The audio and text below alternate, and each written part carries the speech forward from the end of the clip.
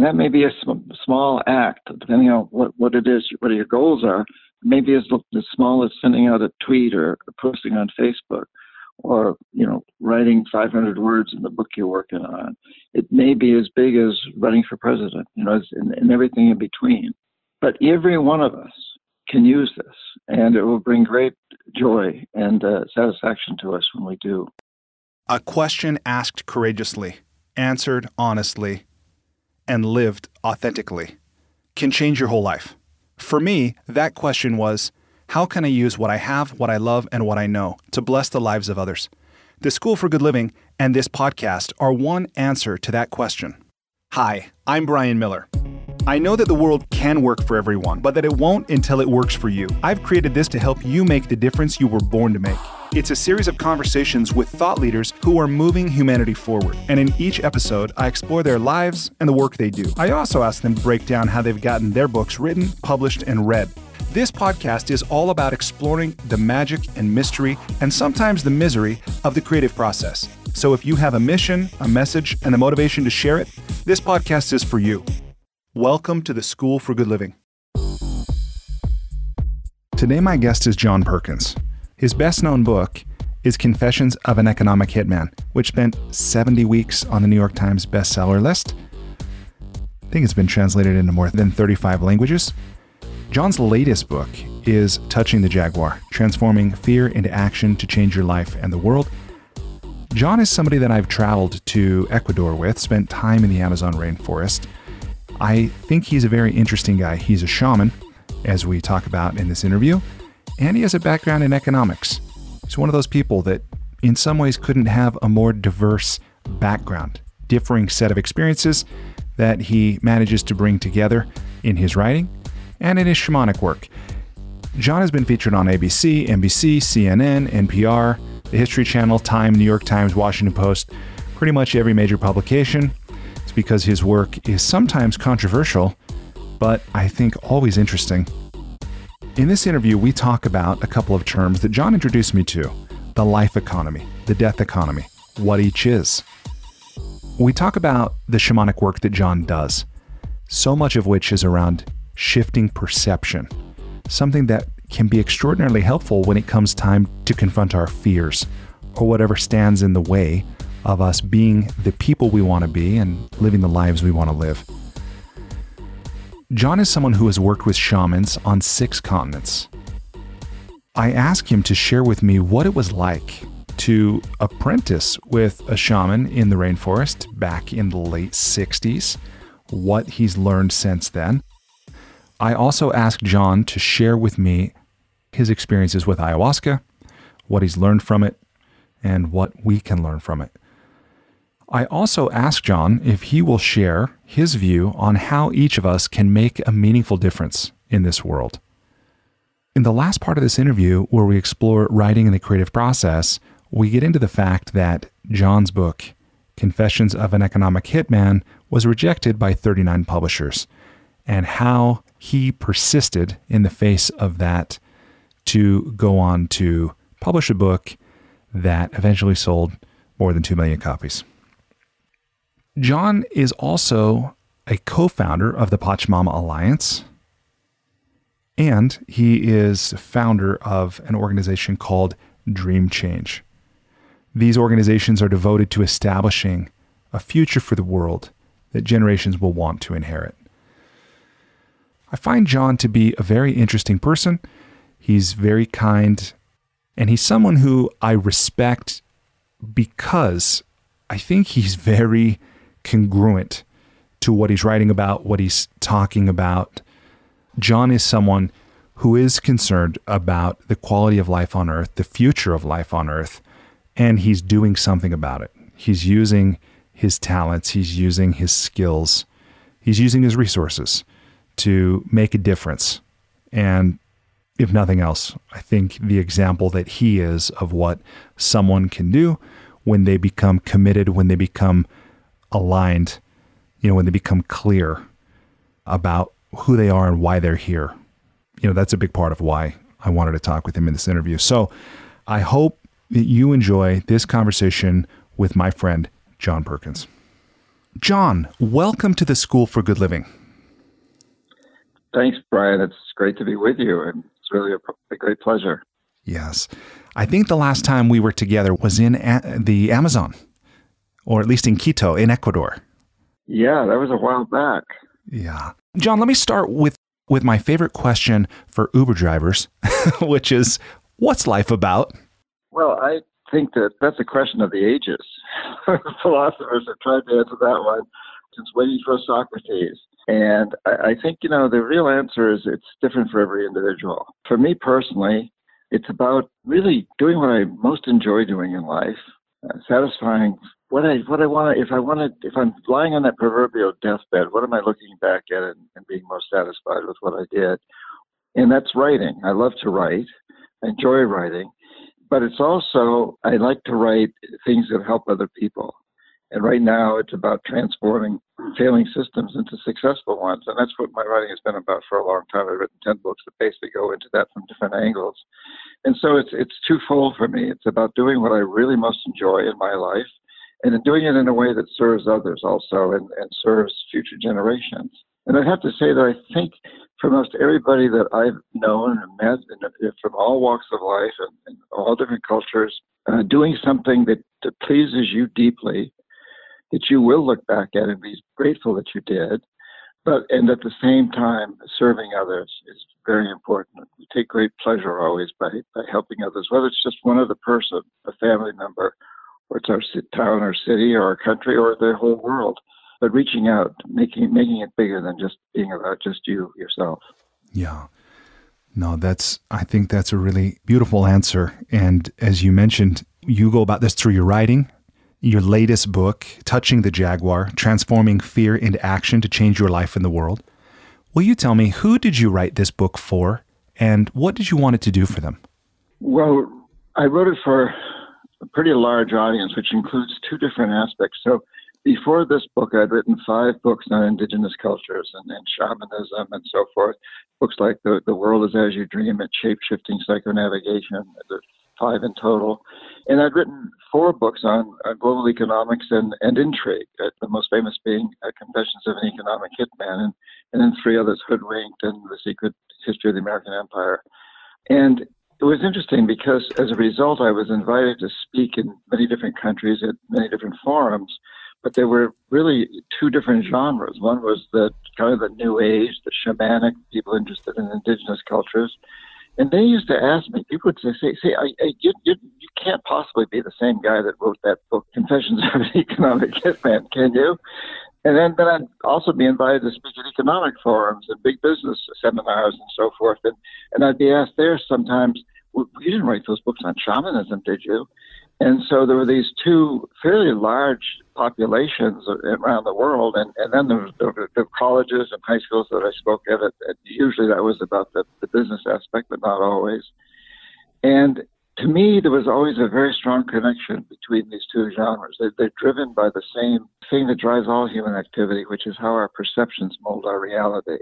There was always that connection, but it was never explicit. So Touching the Jaguar, I wrote specifically to create that bridge between the 2 genres, to show how they're connected. And I write in stories. It's all nonfiction. It's what's called narrative nonfiction. I think storytelling is the key to good writing and good reading. People really enjoy reading stories. That's not to negate essays and so forth, which I also do write, but I think stories are very powerful means of getting a message across. So the book is written as stories, but also with a lot of guidance, and in the end, people come away with a process that each of us can use to transform our fears and to make our lives better and make the world better, which is part of the subtitle. So the book is really written for a very large audience. It includes those 2 genres and many others. And I have to add, Brian, I'm sorry to keep going on here, but when I wrote the book, obviously I had no idea that we'd all be facing a global pandemic when the book came out. But I did know that we had been facing for a number of years increasing number of hurricanes and earthquakes and fires and other once-in-100-year events that were happening every year or so. I knew that we were failing ourselves, that we created a failing global system we call a death economy, and that we needed to transform that into something called a life economy. And so although I didn't know about the coronavirus, I knew we were facing these crises. And as it turns out, the book is actually, it's a perfect timing as far as this coronavirus is concerned, because it really deals with issues that are specifically related to that now. No doubt. The timing is quite remarkable. And people, I think, are experiencing, well, I know, is we hear reports of increased, mental health issues and, incidents of abuse. And already we know there was a lot of dysfunction going on in the world, loneliness and addiction and depression and, these other things. And now perhaps it's merely taken a different form or in some ways intensified.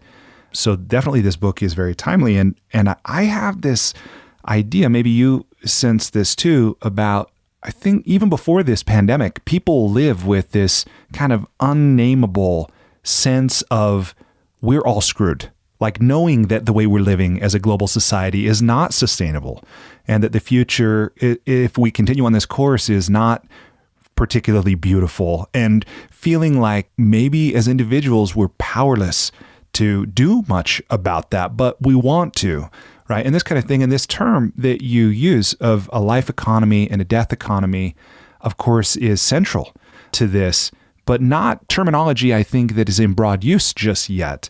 Will you talk a little bit more about how do you define a death economy? What is it? How does it contrast to a life economy? Yeah, so a death economy is an economic system that's ultimately unsustainable. It's basically, it consumes itself into extinction. In order to satisfy its short-term goals, which in this case, in general, the short-term goal is that businesses need to maximize short-term profits, regardless of the social and environmental costs. And the profits usually benefit a fairly small number of quite rich people. And that goal has created this system that is totally oriented on the short term and not working. Obviously, it's failing us. It's the cause of climate change. It's the cause of income inequality, even we could say of terrorism and the coronavirus and species extinction. These are all problems, but they're not the problem. They're symptoms of a much greater problem, which is a global system that's failing us because it's so oriented on the short term. And a life economy, on the other hand, is oriented toward the long term, and it's based on a perception, on a goal of creating and maximizing long-term benefits for people and nature. And incidentally, it's what indigenous people have always practiced. It's what human beings practice for almost all of the 250,000 years we've been human beings until quite fairly recently, when we focused on the short-term goals. And so that's really the major distinction. If you look at a life economy, what specifically does that mean? It would mean that we pay people to clean up pollution, to regenerate destroyed environments, to create new technologies, recycle and use the wind and solar and the air and resources that are totally regenerative completely, that we would not constantly destroy the things upon which our long-term survival depends. So it's quite simple, really. And the transition occurs simply by changing our perception of what the goal should be. So in the book, Touching the Jaguar, I can talk about the phrase, where does that come from? Because it really addresses this, that really our reality as human beings is totally molded by our perceptions. And if you have a perception that the goal of business is to maximize short-term profits regardless of the social and environmental costs, and the goal of individuals is to maximize short-term materialistic consumption, if that's your goal, then you're in trouble, and that's where we are today. But if you change that perception and you have a new goal that it's to maximize, it's to pay investors a decent rate of return to develop processes, products, and systems that in fact create a life economy that maximize long-term benefits for humans and nature, that changes the reality. And that's the area that I think I know we'd already begun to move into, the Green New Deal, conscious capitalism, and many other indicators. And I think this coronavirus is pushing us faster toward reaching that goal. Yeah. No, I think you're right. And one thing that I like about this, and I don't know if you remember this, but I think it was actually back in 2017, we were together on a bus on that. I think it's like a 4-hour ride from like Shell and Puyo up to Quito. And that was the first time I had heard these terms when you shared them during that ride about a life economy, a death economy. And what I suppose the word is excites. What excites me now to hear you talking about this more broadly, and I know you have been for many years, but for this to be central to your new book is, when people have a name for something, when they have a concept for something, I think it becomes more real, right? And they can now start to move in that direction or inhabit, what a life economy is. And so for what it's worth, I just want to thank you for your work to promote, the concept of a life economy and encourage people to move in that direction. Well, thanks for that, Brian. And, just a few minutes ago, you mentioned the fact that people sort of are in denial, or they don't feel they have the power to kind of change things. That a lot of people do know that the system's failing us, and I think that's so true that it's become pretty obvious that we're guiding our planet. We're the pilots of the space station, this living space station, Earth, and we've not been doing a very good job of piloting her. We're driving her toward disaster. And I think people have realized this, and like you said, they're kind of afraid to even admit it. And, this whole concept of touching the Jaguar, that comes from, as I say in the book, a Shuar shaman. So, you were spending time with the Shuar, some of the Shuar, and some of their neighbors, the Achua. And what they say is that on a vision quest or a shamanic journey, you see a Jaguar often, and the Jaguar represents that which you fear, which is usually change. And if you run from that, it chases you, it follows you, it hounds you. But if you reach out and touch it, you can take its energy, its courage, its wisdom, and change and turn things around. So it is about not just recognizing, not just feeling in our hearts that we've created something that doesn't work, but also to realize that each and every one of us, every one of your listeners, has a role to play in this. I don't care whether you're a writer like me, or a plumber, or a carpenter, a parent, a teacher, a podcast host, a yoga teacher. We all have a role that we can play in turning this thing around. We each have the power to do some aspect of this. And what we need to do is touch that Jaguar, and the Jaguar then tells each and every one of us, well, what is it we can do? How can we participate in this? And once again, this coronavirus, I think, is really forcing people to take a really good look at this. And it's making it obvious, that we were on a course of destruction. When you see these satellite photographs of how China looked before and how the skies have cleared since, and people in LA are seeing stars that they never saw before, and so on and so forth. We're getting all these signals that we must change, and this coronavirus has forced us to change in some ways, and will probably hopefully will force us to change permanently the way that we do many of the things that we've been doing wrong. Yeah, no, I think you're right, absolutely, and probably none of us know yet fully how life will be different in a few years. We'll find out. Let me ask you this. So you've talked a little bit about your work and your writing around shamanism. I understand that you are a shaman. You have done shamanic work, learned from and taught shamanic principles on 6 continents. Will you talk about what is a shaman and what is shamanic work? Yeah, so I think to tell us is a little story. My first experience was in 1969. I was a Peace Corps volunteer deep in the Amazon rainforest with the Shuar people. And I'd gone down 68 and late 68. And in 1969, I got very sick, deep in the jungle. I was very sick. I couldn't keep any food down. I couldn't stand up. And there was no way I could walk for a day through very, very dense jungle to the nearest dirt road, and if I could find a rickety old bus, take it for 2 more days up into the Andes to the nearest medical facility. I just couldn't possibly do it. So I was resigned to dying, actually. And this is all in the book, incidentally. And then one afternoon, I was introduced to a Shuar shaman by the school teacher, and he said, "This guy can heal you." Well, I had no idea what a shaman was. I graduated from business school. It's 1969. Hardly anybody ever heard of a shaman, But I was desperate, and so he did. That night, the shaman took me on this vision quest, this shamanic journey. And on that journey, suddenly, as I'm I'm in this altered state, I see this amorphous shape out there in front of me, and the shaman says to me, touch the jaguar. And I looked all around like, oh my God, this jungle, where's the jaguar? And then I realized that this amorphous shape was shape-shifting into a jaguar as a vision. And I reached out and touched it. And as I did so, I heard a voice, like my mother's voice, saying, son, it'll kill you.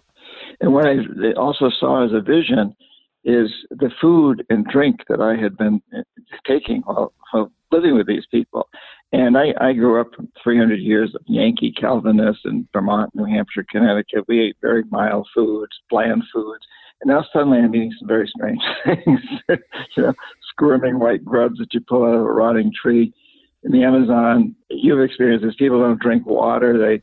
Our trips we get to drink water, but you saw how the local people, they drink something called chicha, which is a kind of beer that the women make by chewing and spitting manioc root, spitting it, and it sets up an alcohol that then you can add river water to it, and they realize otherwise you can't drink the river water because there's too much organic matter in it. It's dangerous.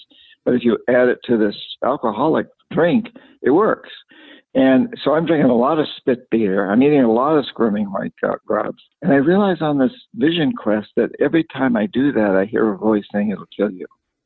And at the same time, I see how incredibly healthy the Shuar are. You saw them, Brian. The men are built like Tarzan. They carry they're hunters. They're very hunters. strong. And people live to be very old if they're not killed in a hunting accident or snake bite or something. So on that vision quest, this jaguar, when I touched the jaguar, it showed me that what was killing me, why I was so sick, was a matter of perception. It wasn't the food and drink. It was my perception of it. And once I got that, the next day I was in very good shape. And a couple of days later, the shaman comes back to me, and as payment, he demands I become his apprentice. Now, again, 1969, I graduated from business school. There's no future in shamanism. Never even heard of a shaman. But the guy saved my life. So I studied with him. And what I learned, and then later on I studied with shamans, as you point out, all over the world. And all of them have the same concept that our reality is molded by our perceptions. And when you come right down to it, that's modern psychotherapy. That's quantum physics. That's advertising. That's marketing. When you think about it, there is no United States. There's no Mexico. There's no culture. There's no religion. There's no corporations. There's no economy except as we perceive them. And when enough people accept a perception or codify it into law, it has a huge impact on reality. And I realized then later I went back to do what I'd been trained to do in business school. I became an economist. I became chief economist. I did what we call economic hitman work. And all of the stuff we were doing was based on various perceptions about what makes up GDP, about what makes GDP grow, about what GDP really is, which is a total false perception of GDP as a measure of national prosperity. It isn't. It's a measure of the prosperity of a few very wealthy people, essentially. And so, over and over, I kept understanding this role of perception, and that if we want to turn the economy around, if we want to change the way we live, we've got to change our perception. We've got to move from this idea of short-term profits, short-term benefits, short-term growth, short-term maximization, and move to a view of long-term, as indigenous people always have, as all of our ancestors did, looking at how do you take care not just of yourself, but also of your children, and your grandchildren, your great-grandchildren. That's a very, very human concept, which we've abandoned during this time of let's call it the Industrial Revolution, the scientific, whatever you want to call it, that just been really a blink of the eye in terms of human history. Yeah. Something I've heard you say before is that we all have indigenous roots. If you go back far enough, right? And what I wonder is maybe there's something more you mean than that. I mean, I think it's pretty self-evident. It's true on a very basic level. But what I'm particularly curious about is how and why, and maybe when, did we in the Western, what we consider the developed world, lose that connection to nature, the long-term perspective, the realization of all things being interrelated? What's your view on that? Yeah. Well, I mean, there's historians that have written about this, and Rian Eisler and people have written Blade and the Chalice and such things, where you go back and you look at maybe it really got started when we moved into an agricultural societies. There's a long history that's taken us in the trend of dominating nature, controlling nature, growing products and so forth. And let's face it, a lot of it's been extremely beneficial to us as human beings. We've created amazing science, amazing medicine, amazing art, amazing music, so many things that we've created as a result of that. Yeah, and lots of comforts. It's gone too far. Oh, sorry, just jump in there too. Yeah, and lots of comforts, conveniences, pleasures, for sure. Right. Exactly. Yeah. Air conditioning and refrigeration. Right. And it's gone too far. And one of the trigger points for it going too far was 1976.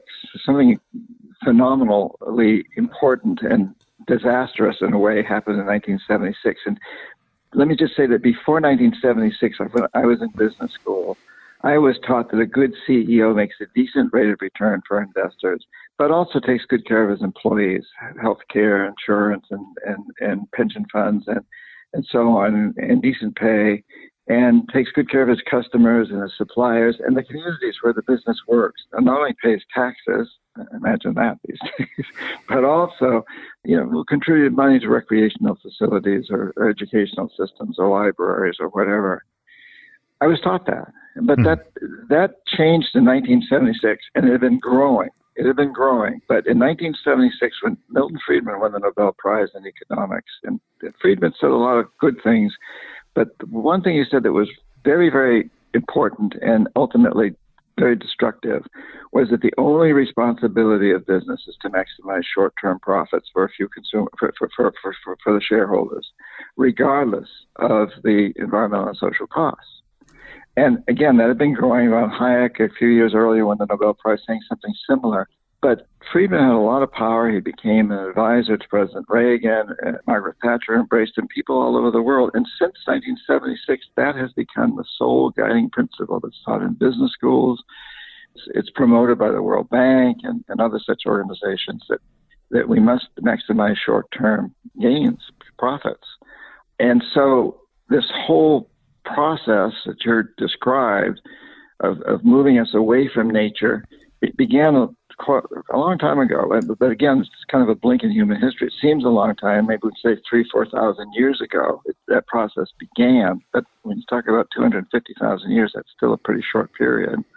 But it really took off. The really, really destructive part has taken off since 1900, since the First World War, the Depression, the Second World War, and then Friedman. And Friedman had a huge impact of changing perception.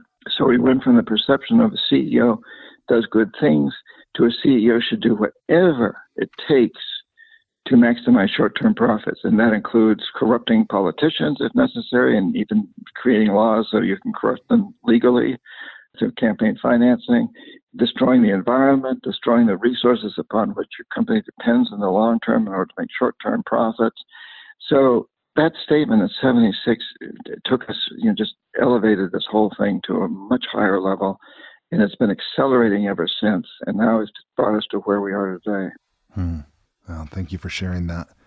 Let me go back to something that you shared. It was about when you apprenticed to this shaman in Peru back in 1968. What does an apprenticeship to a shaman look like? What did you do? Well, and it was in Ecuador, near the border with Peru, but in the Amazonian area. That whole area of Ecuador and Peru is called the sacred headwaters of the Amazon, because it's where the whole Amazon basin and the Amazon River begins. And it's the beginning of an area that's forested and is a little larger than the continental United States. It's a huge area. It's having some tough times these days. But so the apprenticeship. Well, let me frame this by saying that, as I mentioned, all shamanism and psychotherapy is driven by this idea that reality is molded by perceptions. But each culture has a way of expressing that and communicating it, and they're all different, and you have to learn them in the culture. For example, in our culture, the shamans are the psychotherapists, and they use language. it's taking people through language, questioning them, asking them to go into their feelings, their understandings, and so forth. In places like the Andes, it's using a lot of items from the sacred volcano, stones and fire and things like this that are used in communicating this. In the Amazon, where I was first trained, it's sacred plants. And at the time, these were unknown in the United States, but today things like ayahuasca are quite well known by a lot of people. So I was trained as an ayahuasca shaman. But the ayahuasca is just a means of taking you into the space where you can go deeper into what it is you really want in life and how you can touch that jaguar.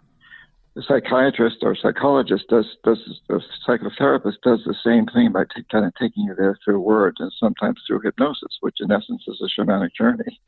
But in the Amazon, where I was first trained, it's a preparation of these plants and helping the client, the patient, get into the spirit of the plant. It's not about the chemical qualities of the plant. It's about feeling the spirit of the plant and letting that spirit open you to a larger vision of who you are, what you want to do for the rest of your life, what's stopping you from doing that, the jaguar, how you touch that, and that's perception usually, and usually it's a perception of fear, and how you touch that jaguar, change that perception, and use that jaguar, use those blockages to actually empower you to move forward, and then to decide on what actions you take to actually make it happen.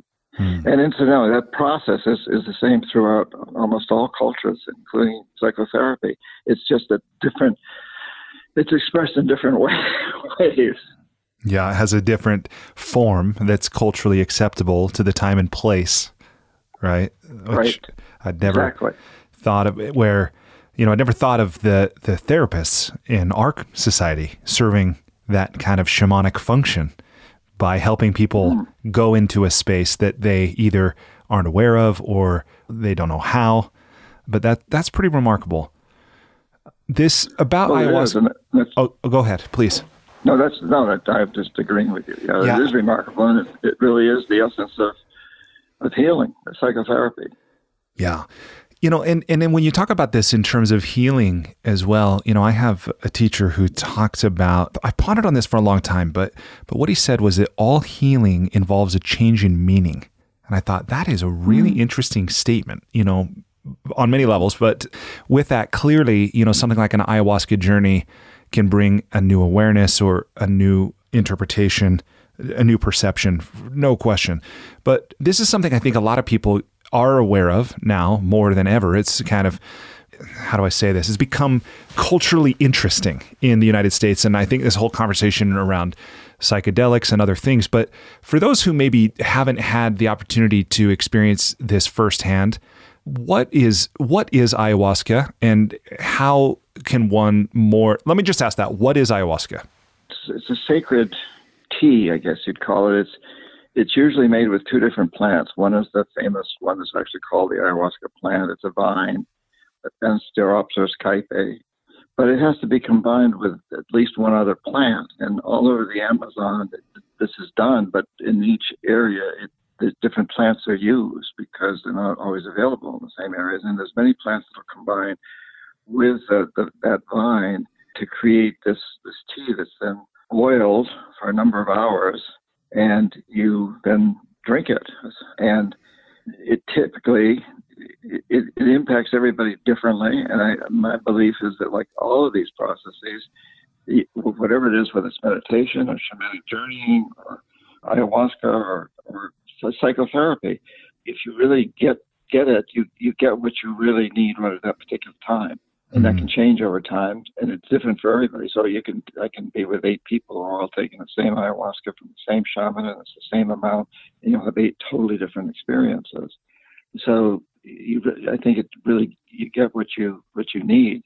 And I also say that, that the ayahuasca, the sacred plants, although I was trained in it, and I think very highly of them on many levels, it's just one way of doing it. And it does concern me, Brian, in a way that I think it's being abused now in many places like the United States. I think, People will say that I just not long ago had someone come up to me and say, hey, I took ayahuasca 20 times in the last 6 months. How many times have you taken it?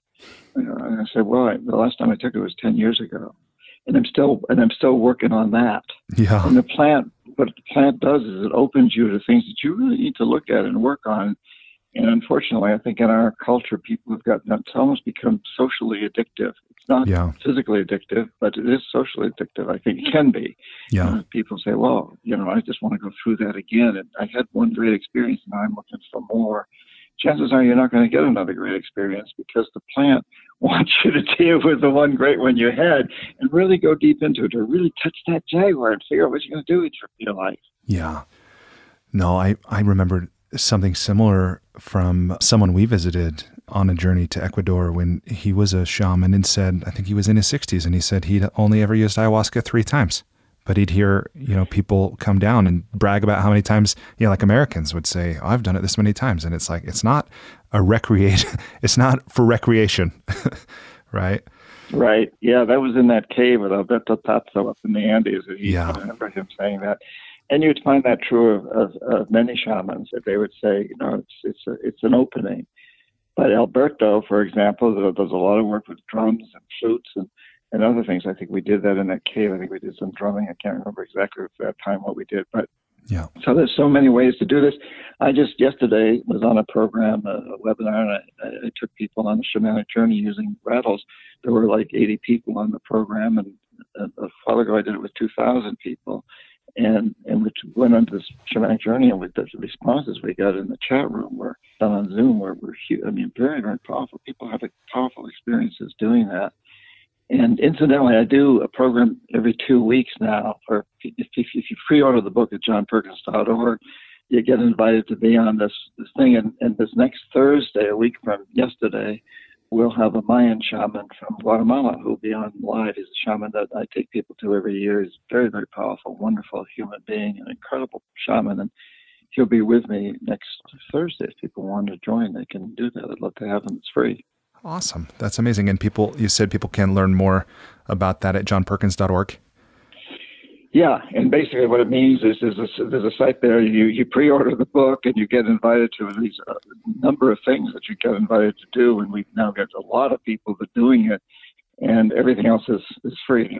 Only thing you got to order the book, and you can order it from any bookstore. You can order it from your local bookstore. Anyway, there's this indie books. There's a link, and there's Amazon. There's everything on there, so it's all right there for people to do, and it's a lot of fun. I'm having a really good time putting all this together. Yeah, that's great. Let me ask you about this before we transition to the Enlightening Lightning Round.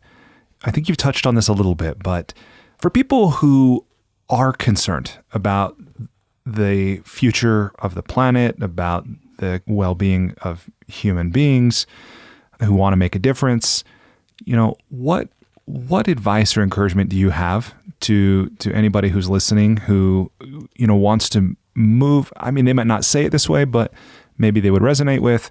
They want to be more powerful. They want to make a contribution. They want to be a part of a solution. What do you say to that person? So that's a great question, and it's the book leads up to this completely.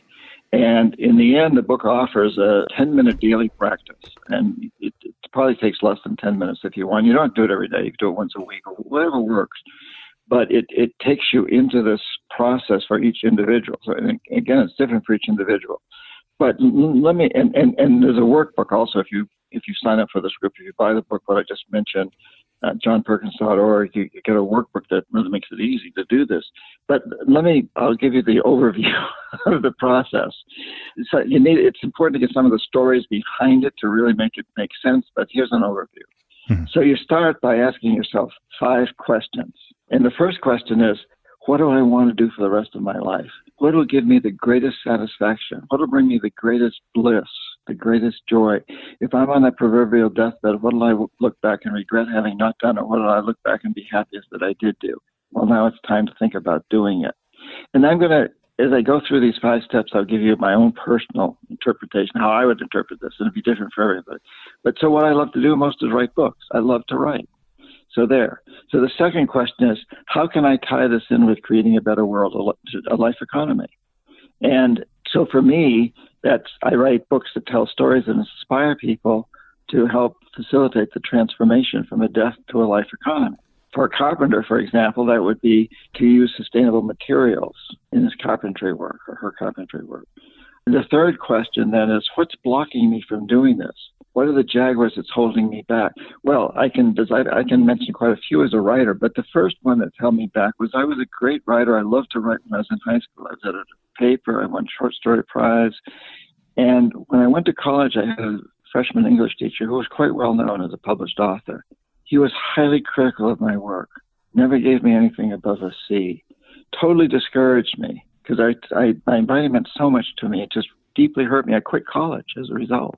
I ended up going back to college, but I didn't study English. I went into business, economics. And I didn't write. And then a number of years later, I came to realize that this professor was just a human being. He wasn't a god. He didn't know. And it struck me that this guy did not like Bob Dylan's writing. He criticized Bob Dylan. Bob Dylan won the Nobel Prize in Literature. So it's like, okay, God, I touched that Jaguar. I can write. Don't have to be. This guy's not an authority. I don't have to listen to him. I got to listen to myself, to my writing. That was a huge Jaguar to touch, and it gave me the energy and the encouragement and the courage to move forward. So that's the fourth question. You know, how do we change our perception? Touch that Jaguar, change that perception. Go from a perception as this guy says I'm a lousy writer, therefore I must be a lousy writer, to who cares what this guy says? I'm a good writer. And then the fifth question is, what actions do I need to take to realize this? And for a writer, it's you got to write every day, or almost every day. You got to write. You don't wait for inspiration. It's just like a pianist has to keep practicing even on bad days. And I'd go back to this carpenter. So a carpenter loves to work in wood. How does he tie that into sustainable products? And what's one of the Jaguars, the barrier? So the carpenter would say, my clients don't want me to use sustainable products because it costs more. He touches the Jaguar. The Jaguar says, tell your clients that's not a cost. It's an investment in the future. It's an investment in your future and your kids' future and your grandchildren's future. So touch that Jaguar, change that perception. What are the actions I need to take? Well, I need to get out there and sell my services as a carpenter and let people know that by using sustainable materials, they're doing a really good thing for the kids and the grandkids and so on and so forth. So we go through this process. You ask yourself these 5 questions. What is it I most want to do? How does that tie in with making a better world? What's stopping me from doing it? What are the perceptions? What are the voices I've heard? Who's told me I'm not good enough? I'm not well enough educated, and so on and so forth. How do I touch that Jaguar? The fourth question, how do I touch that Jaguar and change my perceptions? And the fifth, what actions do I take every day? And then that leads into this practice that you can do for 10 minutes. I say 10 minutes, but you can actually do it for less. That will set you up each day to do something. And that may be a small act, depending on what it is, what your goals are. And that may be a small act, depending on what it is, what your goals are. Maybe as small as sending out a tweet or posting on Facebook, or writing 500 words in the book you're working on. It may be as big as running for president, and everything in between. But every one of us can use this, and it will bring great joy and satisfaction to us when we do. I think that's really wonderful, and the way that you've broken it down so simply, and it is logical, but the work, of course, is to do it, and we always start somewhere.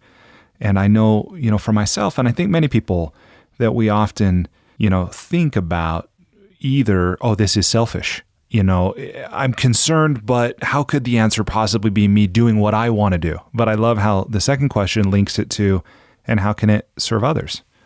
How can it make a difference for others right there? And then the other is about people maybe who feel a sense of it'll never work, or whatever. But even in this, it provides a pathway. So I think that's great. Thank you for sharing that. Yeah. Okay. Well, before we transition, is there anything else that we haven't covered about this book, Touching the Jaguar, that you feel is important to talk about? Mountains of things, Brian, but they're all in the book. Okay. I don't have time to go into them.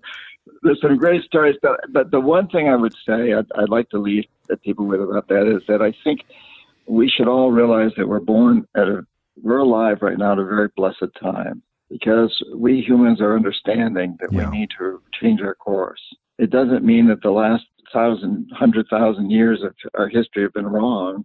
It just means that they've come to a point where we really, really need to change. And the earth is sending us messages, whether you look at it from a shamanic perspective, that the earth is speaking to you, Mother Earth, the living earth is speaking, or from a totally scientific perspective, and that is that where we've seen how the air clears over China when the industries close down. And either way, you can say that it's a very clear message out there that we've been doing a lot of harm to our planet and to ourselves and to the life forms that we know and respect upon this planet. The planet will survive. The question is, will anything else survive that we're accustomed to seeing and experiencing on this planet? And every one of us that's on this program right now, every one of you out there, you were born at this amazing time in history because you have a role to play in it. Whatever your role in life is, you have passion, you have skills, and you're bringing them to bear right now at this time in order to facilitate the whole process. It's a true evolution. We're going through a consciousness evolution as human beings on this planet, and we're all part of it. And it's such a blessed time to be alive, despite the challenges. And I don't want to make light of all the suffering that people are enduring today, and the deaths and the sickness and so forth. I'm not making light of that at all, but I am saying that we are born at this time when we're being called upon to listen, to understand, and to act. Yeah, it really is. What a privilege. What a great view. Thank you. Well, with your permission, let's transition to the Enlightening Lightning Round. Okay, so again, this is a series of brief questions on a variety of topics. I will ask the question briefly. You're welcome to answer as long as it feels right. And for the most part, I'm going to ask the question and stand aside. I might ask you to elaborate a little bit. Okay, here we go.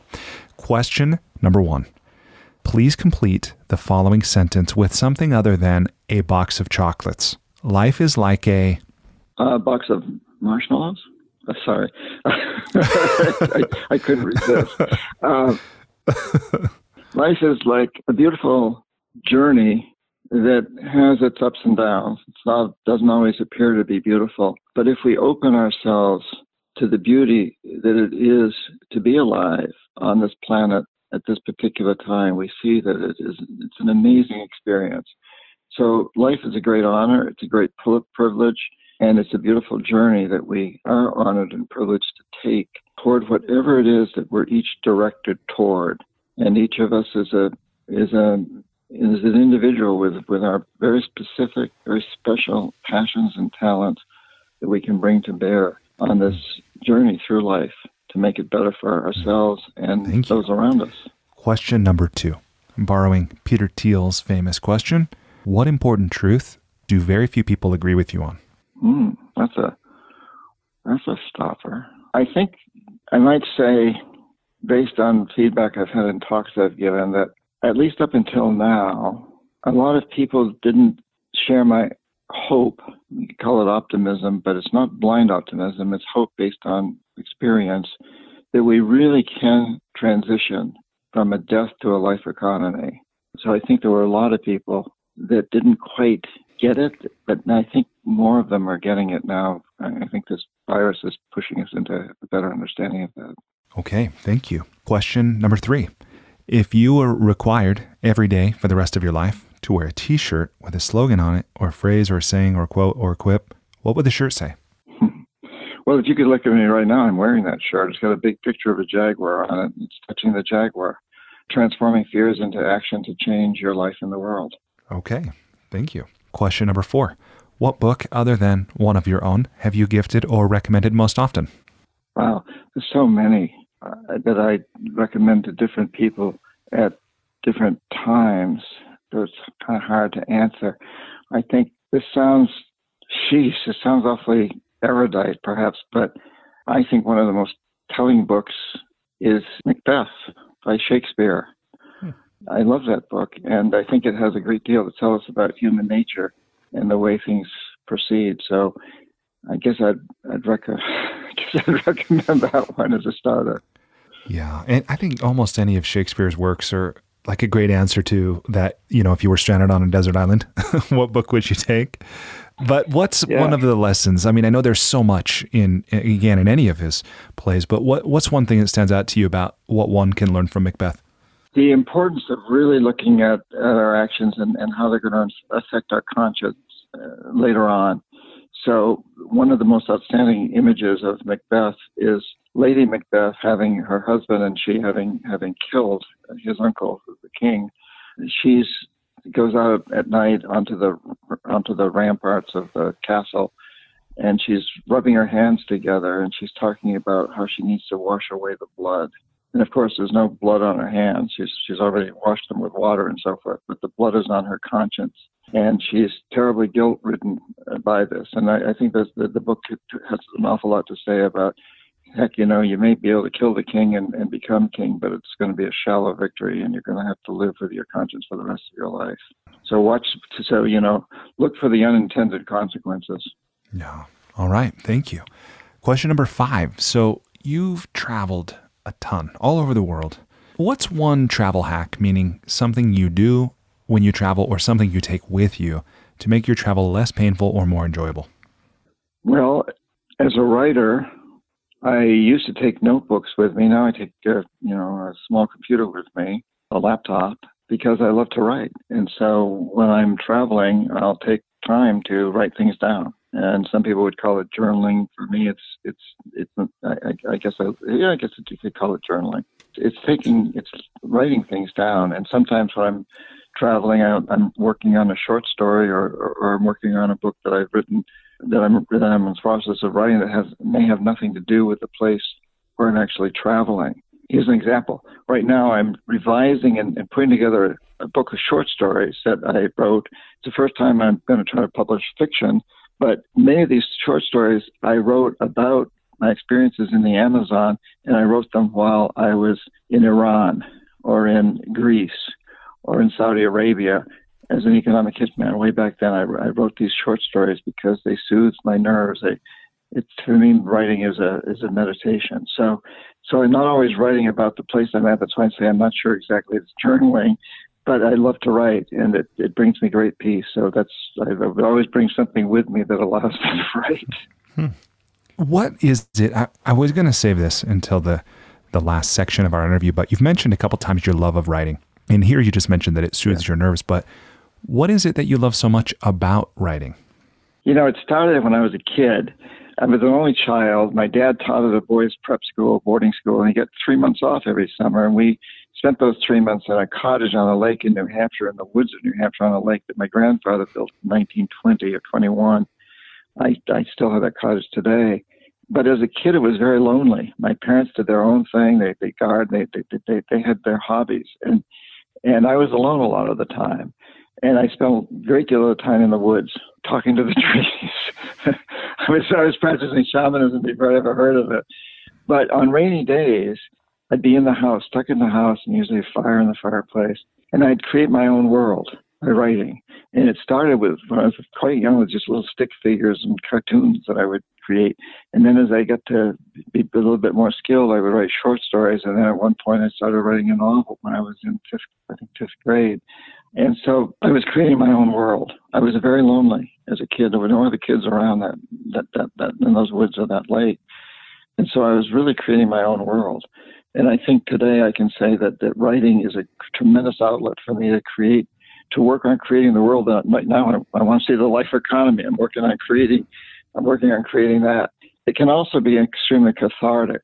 So Confessions of an Economic Hitman, when I finally wrote and confessed to what I had done, which had been really impacting my conscience for many years. By writing about it, getting that story out there, it was a very cathartic experience for me. It was my own form of shamanic healing. It was my psychotherapy. Yeah, that's incredible. What is it, if anything, that you find challenging about writing? Well, I love editing. When I edit for myself, so I'll write a chapter and then I'll spend a lot of time going back in and trying to, what I say, putting clothes on the mannequin, basically. So you create that mannequin, you create the basic sculpture. Now you got to put the details in, and I love doing that. But then it comes a time when it goes out to the editors, And they come back with all these suggestions. A good editor is not going to tell you what to do. They're going to make suggestions. And 10 books later, I'm getting a little better, but I get these suggestions and I have a knee-jerk reaction. Like, no. Like, what do you know? Yeah. It may go back to that college professor in a way. Yeah. So I think that would be my least favorite part of the whole process, is when that stuff kind of, and I've learned over time that very often those editors are right, but I still have that kind of knee-jerk reaction, like, wait, what are you saying? What do you know about this? Yeah. So that's a tough process for me a little bit, but I've learned to deal. I think I've learned to deal with it. Yeah.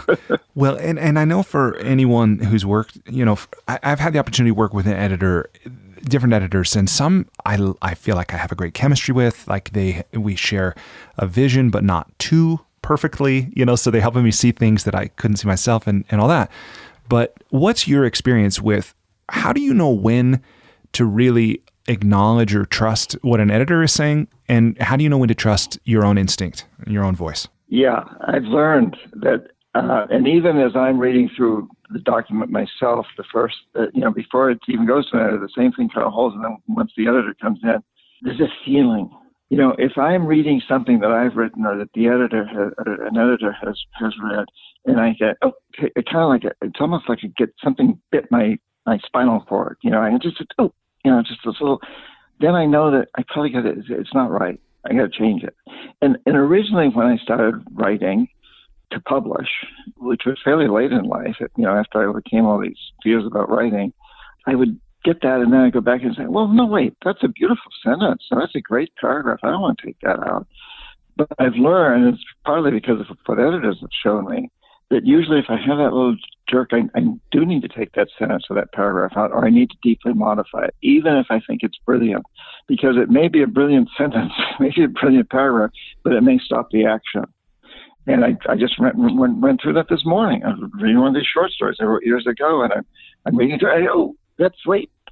Oh, I'm describing this lizard on the wall in an outdoor restaurant in Indonesia. And it's a beautiful description of this lizard on the wall, kind of seeming like it's listening to me. Of course, it really wasn't probably, but I'm going through this thing, and I think even this lizard understands what I'm going through. And it was really beautiful, but I realized it stopped the action that was in a flow. Mm-hmm. And so I had to take it out. And so I think that you could call that intuition. I don't know really what the word for it is, but that little sense. And I think we can experience that in so many things in life, Brian. We can, in talking to people, oh, I can't believe I just said that, or should I say that? I can't. Maybe I better go back in and see if I can correct that. Or, you can look at it again. If I go back into carpentry, a carpenter's working on something and puts a hook in here, a nail there, a board here that's that color, or a piece of tile here, and says, that doesn't feel quite right. So there's that feeling that we need to follow our heart. And of course, that's very shamanic too. That's very indigenous. Like, follow your heart, feel your heart, feel the passion. What is the passion telling you? So it's about the passion, I think. Awesome. Thank you. Just to bring us back to the Enlightening Lightning Round, we got on that thread of conversation through your travel, and you're talking about you always bring, something with which to write. But let me come back to that question about things you do when you travel, maybe also just exploring, is there anything you do in the preparation, any specific requests you make of hotels or airlines, or anything you do with your itinerary or your exercise, or anything else that you do when you travel that has served you well over the years? Well, I travel so much. Well, I'm not traveling much right now, but prior to this, I was doing 4 trips a year to Latin America, taking people, no more than 15, but once a year to the Mayan people of Guatemala, once a year to the Kogi of Colombia, once or twice a year to the people of the Amazon and Andes. And then also I've been teaching every year at several places in Europe and throughout the United States. So I travel a lot. And so I don't carry on. I mean, I only carry on. I don't check luggage under the plane. Always. That's just something you do every time, regardless of where you're going or how long you'll be there? Every time, unless there's something that the indigenous people have asked me to bring them, like something that they need, or machetes or something that I have to put under the plane And that's very rare. For my own stuff, it's whether I'm gone for a week or 3 months, I carry it on. And I've learned how to pack well to do that. I can wash my own clothes in the sink if I need to, or in a river. From a hotel, I can get them done, perhaps, although it's usually awfully expensive. So I usually have clothes that I can do easily. So I'm pretty much ready to pack. So there's not a lot of preparation that I have to put into it at all these days. It took a while to set those systems up. And actually, I have a list of things that if I'm going to Colombia, if I'm going to a tropical place, I have a list of things. If I'm going to a non-tropical place, I have another list of things, a cold place. And sometimes I'm going to do them all on one trip, and then I have a list that kind of makes that combination. So I do have some lists. So part of the preparation is get the lists out and check it off. Check off these lists, and that makes it easy for me because as I said, I travel a lot, so it's really helpful to have that going. If not, I'd be spending an awful lot of time worrying about it. Yeah, amazing how powerful something as simple as a list can be. How useful. Yeah. So okay, yeah, thank you. Especially if you're really trying to keep your numbers. And and I notice that people go for 10 days into the Amazon, and they'll come in these huge suitcases. 2 suitcases per person, under the plane, and then one on the carry-on. It's like, and what I noticed about this is those are just huge obstacles when they get to where, every time they get to a hotel, they got to go through all this stuff and this. Yeah. What am I going to do? What am I going to wear now? What am I going to? Mine's ready. Yeah. That always explains why you were early to every meal and every gathering. That makes sense. Okay. Great. Question number 6. What's one thing you've started or stopped doing in order to live or age well? Well, for a long time, I practiced martial arts for almost 30 years. Then I moved from where I'd been living for a long time to this island off the coast of Seattle where I live now. And I did this when I was in my mid to late 60s. There was no martial arts studio on this island that I could relate to at that point in my life. And so I stopped doing martial arts, and I took up something that I'd done when I wasn't able to do martial arts, like when I was traveling, which was jogging in the forest. And I got to say, I never really enjoyed jogging, but I love being in the forest. And so now I don't just jog, I jog, sprint, walk, stop for a mile or so, and then I meditate for half an hour or so. Or, meditation for me in the forest can be sitting and listening to the birds and picking out the sound. It doesn't have to be like a tantric meditation or a Zen meditation. It could be many different kinds. And then I jog, walk, sprint again for another mile and a half. And I do that basically every day. Before the coronavirus, I also belonged to there's a swimming pool here that is on this island. It's an indoor pool that you can, if you're a member of the island community, you get to go to it for a very, very cheap price. Swim laps in an Olympic pool, to vary sometimes with the jogging. So, yeah, I really try. I'm 75 years old, and I stay in very good shape. And I'm very aware of not overeating. I'm essentially a vegetarian, and I'm not obsessive about it. When I'm in a culture where people are eating meat, if I'm in the Amazon and they're all excited about this thing that they're serving, I'll join them. But when I'm home and the woman I live with, my partner, is vegetarian also, and I think that's a healthy thing. So I'm very conscious of my body as well as my mind and writing. No, that's great. And I'm really glad to hear that you're doing all that to take care of yourself, because my dad died at 64 years old due to a lot of, health issues that he could have, I think, prevented if at least, not, he could have treated them. And I think if he'd done a lot of what you're saying, he'd probably still be here too. So good for you. Yeah. Do you take care of yourself? Oh, very much. Yeah. Don't follow in I remember you're in good shape. You don't follow in your dad's footsteps. No, seeing him die that way changed me for sure. Yeah. And Brian, I just say for some of you listeners might find this interesting.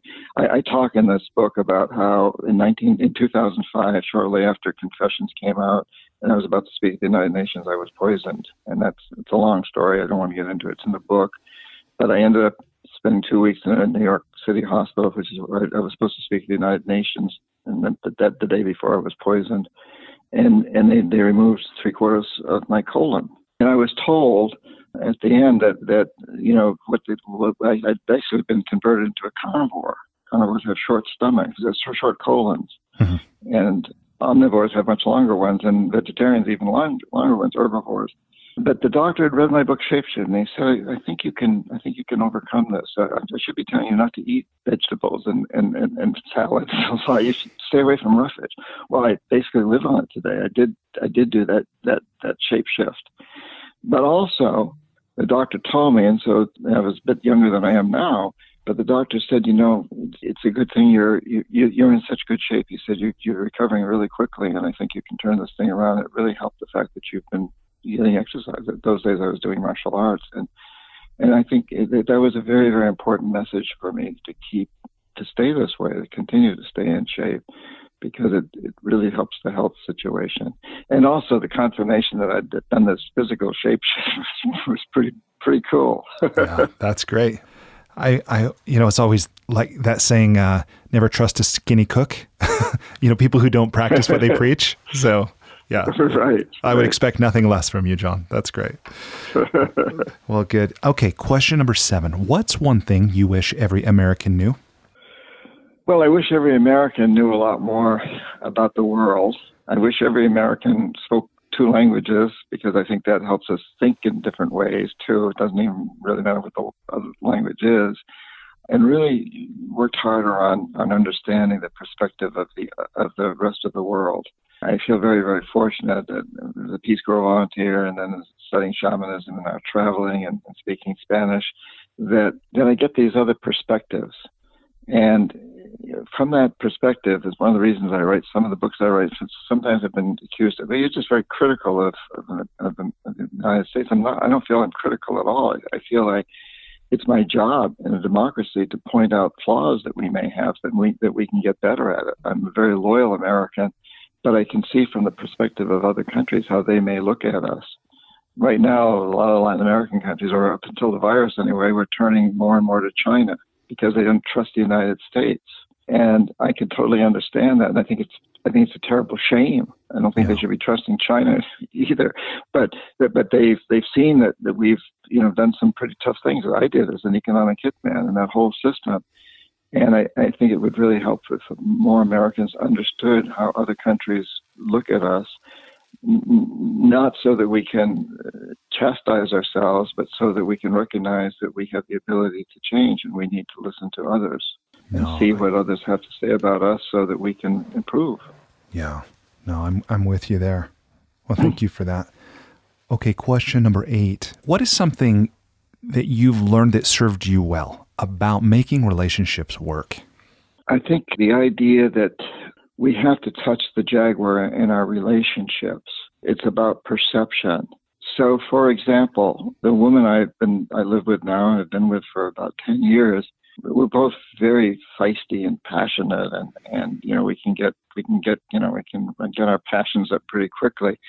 And early on, I would do things like slam the door, run out of the house, I just can't deal with this, and I'd go off and think. Well, let me give you an example. We were in Scotland one time in Edinburgh, and I wanted to go into this museum in this fort, and she wanted to go and look at tartans, a woolen store that had all these tartans and things and sweaters and kilts and everything in it, and I didn't have any interest in that. And we get into kind of a fight about what are we going to do this afternoon. I want to do that, I want to do this. And I just, left the hotel, and then I went outside and I realized, well, that was pretty stupid.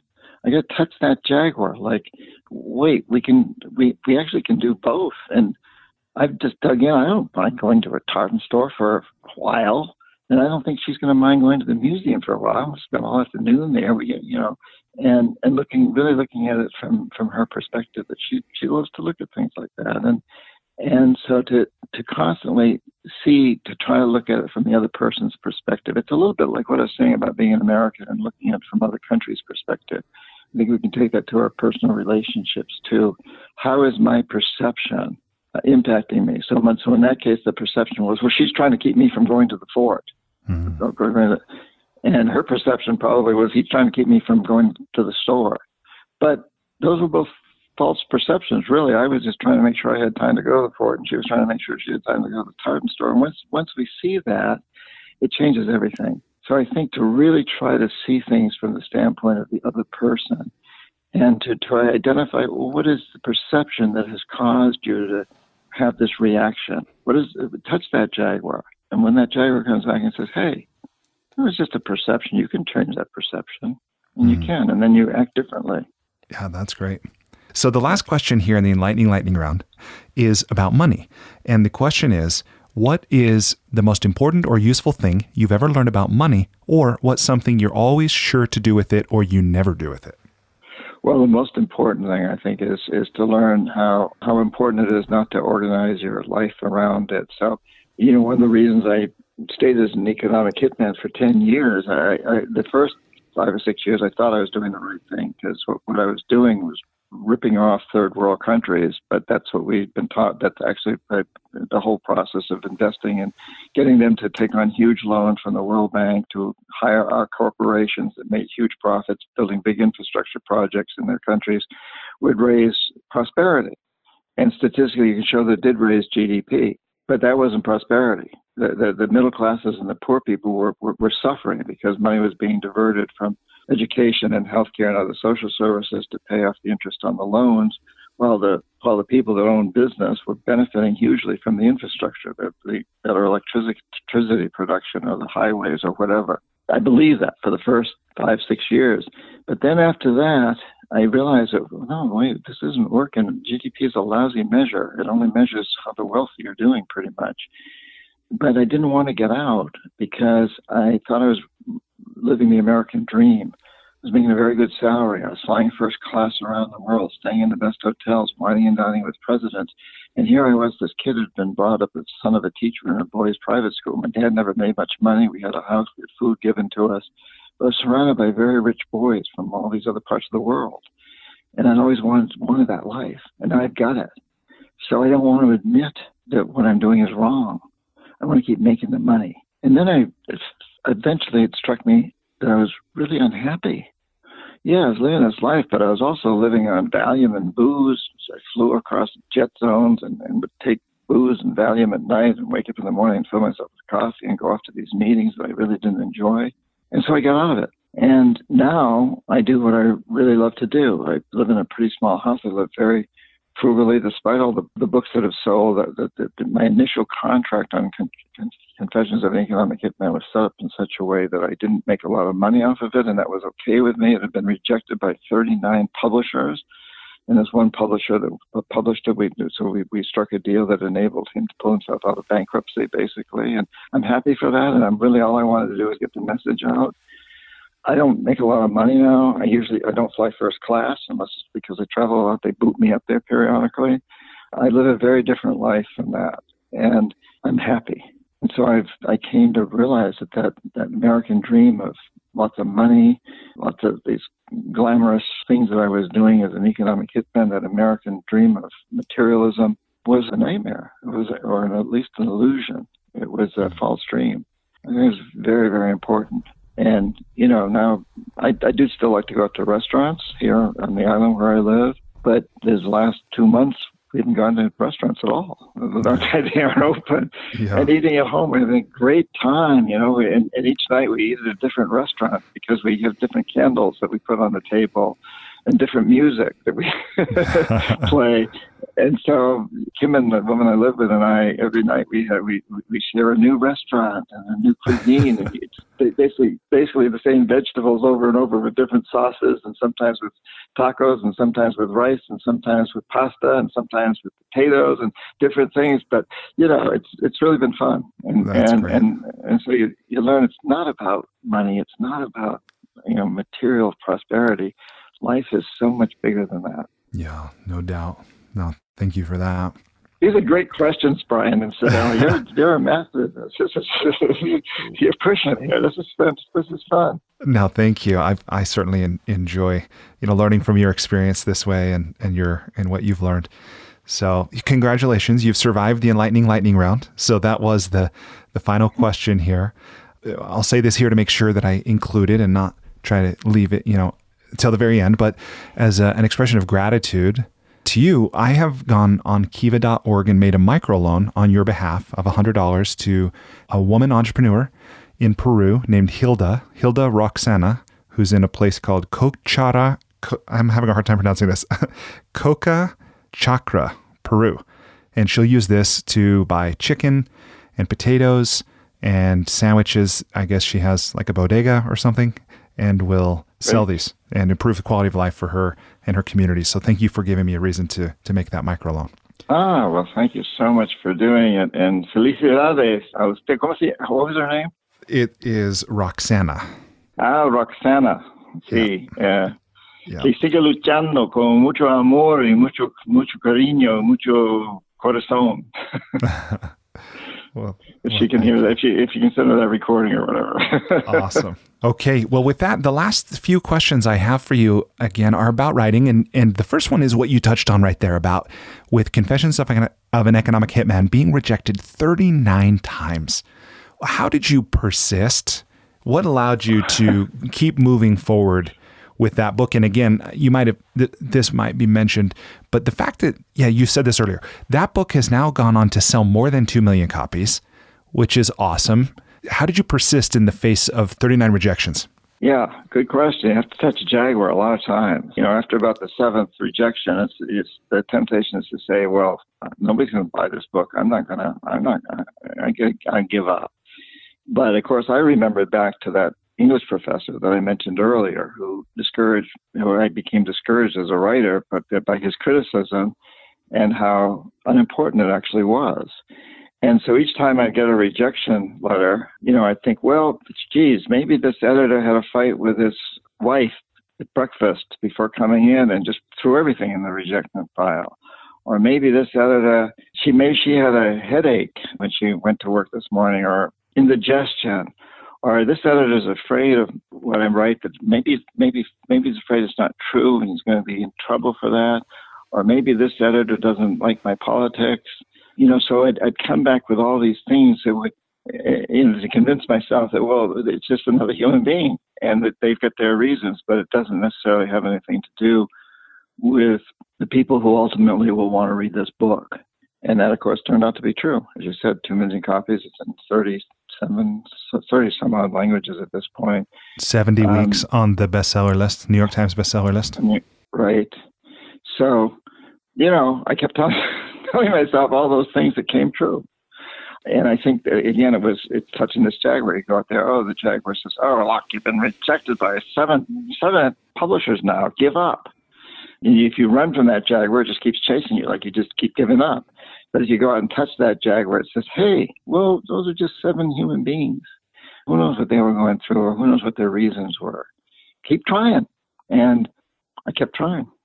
That's awesome. What is your process for completing a book? Will you just kind of sketch out what is, from the time you settle on a book that you're going to write, what is your process to take that book from concept to completion? I teach courses periodically, and some of them online. I don't have any schedule right now, but if people subscribe to my newsletter at my website, johnperkins.org, they can put their email in a little box, and I will be giving another one of these courses sometime. And I address this directly, and the short version is that, I think there's 2 basic ways to approach writing, and then I'm talking now about narrative nonfiction, which is what I write, which is true stories, but written as stories, almost like fiction. So it may be different genres, but for me, I know people that go 2 ways. One is you come up with an idea and you sketch it all out. You come up with an outline of where to go with it, and you pretty well follow that outline. You may make some changes as you move along, but you do that. For me, I like to pick something that really excites me to begin the book with.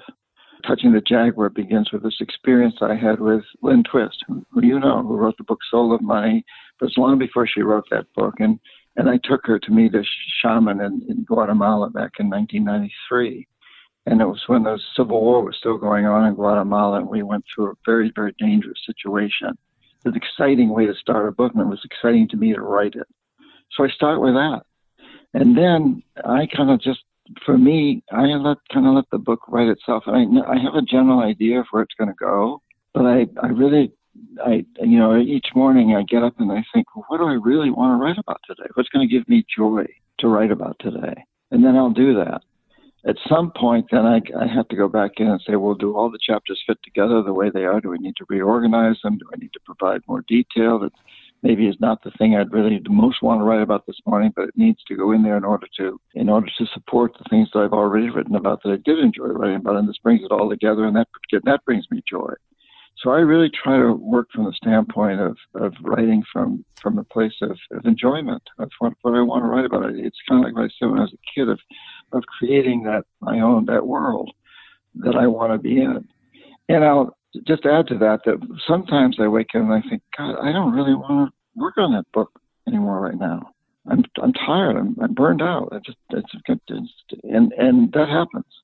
But I don't see that as writer's block. I see it as a short-term burnout, and so then I'll get up and I'll write something else, maybe a short story, maybe one of the newsletters, or just start writing things, and then eventually get back to that. But write something that I really do want to write about that morning. Maybe it's the bird sitting outside my window. So I think for me, it's the enjoyment of writing. And it's also the recognition that I'm going to throw an awful lot of my writing away. It's never going to be published, never going to be used. I like to tell people I don't have any idea whether this is right numbers or not, but it's in the ballpark. I've probably written 1,000 pages for every one ever published. Wow. If you think about it, a concert pianist practices properly practices 1,000 hours for every hour she's on the stage. That professional tennis player practices for 1,000 hours for every hour he's on the circuit. Or something like that. I don't know whether it's 1,000 or 10 or 300. I don't know, but it's a lot, and we have to be prepared to do that. To recognize that any skill we have takes practice, and we have to be willing to start over. We have to be willing to let go of some of it and realize that we're practicing all this time. Yeah. No, that's, I can see a way in which, on one hand, that can be a very discouraging view. To say, just go into it planning on some kind of a ratio like 1,000 to 1 of what you write to what you publish. But from another view, that's just, it's not disempowering, it's intelligent. It's maybe realistic. Well, and you have fun. I mean, I've never published a novel. It's always nonfiction. But I've written several novels that I've never tried to publish because I don't think they're very good. But I sure as hell had fun writing them. And sounds like you might still have that professor's voice ringing in your head, John. Well, no, I'm pretty, and I've run them by, I've got an agent now. I run them by the agent, and he doesn't really want me publishing publishing fiction anyway, because he says, then they're going to wonder whether your nonfiction books have fiction in them. But also, he says, no, you're just not a fiction writer, John. You write about what you've experienced, and you do a really good job at it. Just stick to it. And it could be though, but I'm happy to do it that way. And honestly, writing these novels has brought me great joy. I love doing it. And often I may take a while between books, the ones that get published, that I may, like right now. I just finished Touching the Jaguar, and I'm working on a book of short stories, and I'm also just thinking of a novel I might start writing, and not necessarily with the idea of publishing it.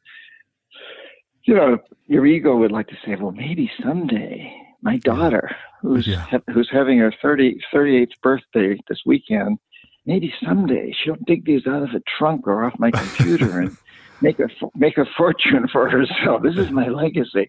But that's not what drives me. What drives me is the sheer joy of writing. And again, it's like a concert pianist. I think it's sheer joy out of sitting at home practicing, playing, even though nobody's listening. Yeah, no, that's great. Well, my final question, what you just said, it kind of inspired another one, but maybe they're really closely enough related, because the thing that came up is, if people don't have that innate love like you're talking about, are they on the wrong path, or should they persist forward? So that's kind of one question. I'll just set that aside. You're welcome to answer that if you want to. But really the final question here is about encouragement. What advice or encouragement would you leave people listening with who are maybe in the middle of their own project, or they haven't quite started? Maybe they don't have the faith or confidence in themselves, but what advice or encouragement do you leave people listening to this with to help them get their own creative projects done? Follow your passion. Follow your heart. Go for the bliss. And really look at that. And don't assume that you've got to. There was a time when I decided I decided I had to write like Graham Greene, the great British novelist who's no longer with us, but I loved his writing, and I tried to imitate it, and I was lousy at it. That's not my style. It was his style. I loved reading his stuff, but I didn't like writing it. And so I'd say for people, go with your passion. If your passion is to be a carpenter or a yoga teacher, whatever it is, go for it. Go for that. And don't tell yourself you ought to be doing something else. If your passion is writing, go ahead and write. But I know people that say, well, I need to write my story, but they really don't want to write their story. And I've known people that have been like that, and they've told their story to somebody else who is a writer, who then writes it, so that can be valid. But I would say always follow your passion. Go to what you really enjoy. Life is just too short not to do that. If you enjoy selling clothes, go work for a clothing store or design store. It wouldn't work right now, perhaps, but hopefully within months, maybe it will. If you love cooking, if you love waiting on table and serving people, do that. And don't let anybody tell you, well, no, you really should be painting pictures, or you should do. You've got the potential to be an actor, And I got a good friend who's a waiter, and he used to always tell people, well, I'm just doing this to make money. What I really am is an actor. And then one time he and I went out and had a few beers, and I really got to talking to him. He says, I really don't enjoy being on the stage or in front of a camera. I don't really like that. I think that's what I should do. Everybody tells me I've got a great voice, I've got great talent. I should be doing that. But I actually really enjoy waiting on table and getting to know these people and hanging out with them. And I said, give up the acting then. or do it, in some way that you do enjoy it. Don't do it because you got a good voice or people tell you, you were a good actor in high school or something. Follow your passion. There's nothing, being a good waiter and enjoying that and hanging out with people. That's what more can you ask if that's what you enjoy? Yeah, no, that's great. Well, thank you. Thank you for sharing that. And it reminds me too, by the way, of, I don't know if you've come across this, but a while back I read the great sci-fi writer Isaac Asimov's biography. It was his autobiography, I believe. And one of the things I came across in that was when Barbara Walters interviewed him and asked, Isaac, if you were diagnosed with a terminal illness and you had only 1 year to live, what would you do? And he said, type faster. He loved writing so much. Yeah, well, this is a great, way to. That's a technique that sometimes shamanic journeys that take you on. If you only got a year to live, or you only got 6 months to live, what would you do? And then, of course, the response is, well, do it. Yeah. If you're already doing it like Asimov, do it more. It's great. I love it. I never heard that story. I've really enjoyed this conversation, and I really enjoy our friendship. I'm so grateful to have this opportunity. And I know we didn't talk about it and we don't have time here, but I also really appreciate what you've done with the Pachamama Alliance and with Dream Change and all the good work that you're involved in. I'll make sure to list, that in the show notes. People can learn about and get involved in, some of the things that you do. You mentioned the writing course that you offer from time to time and things. But thank you so much for making time to share of your experience and your wisdom with me and with everybody listening. My pleasure, Brian. I really appreciate what you're doing. I appreciate this show. I appreciate you getting this message out there. So thank you. And come to Guatemala with me in January. I'm convinced we're going to do that trip. And then the shaman's going to be with me on this coming Thursday. But yeah, I'd love to. Let's get together again. And thank you so much again for all you do. And it's a great pleasure to be on this show with you. Despite living in an age where we have more comforts and conveniences than ever before, life isn't working for many people. Whether it's in the developed world, where we're dealing with depression, anxiety, addiction, divorce, jobs we hate, relationships that don't work, or people in the developing world who don't have access to clean water or sanitation or healthcare or education, or who live in conflict zones, there's a lot of people on the planet that life isn't working very well for. If you're one of those people, I invite you to connect with me at goodliving.com. I've created Life's Best Practices Breakthrough Coaching to help you navigate the transitions that we all go through. Whether you've just graduated school, you're going through a divorce, you just got married, you're headed into retirement, you're starting a business, you just lost your job, whatever it is you're facing, I've developed a 36-week course that you go through with me and a community of achievers and seekers who are committed to improving their own lives and the lives of others. So through this online program, you will have the opportunity to go deep into every area of your life. Explore life's big questions. Create answers for yourself in community. Get clarity and accountability. If that's something you're interested to learn about, I invite you to contact me directly at brian@brianmiller.com or by visiting goodliving.com.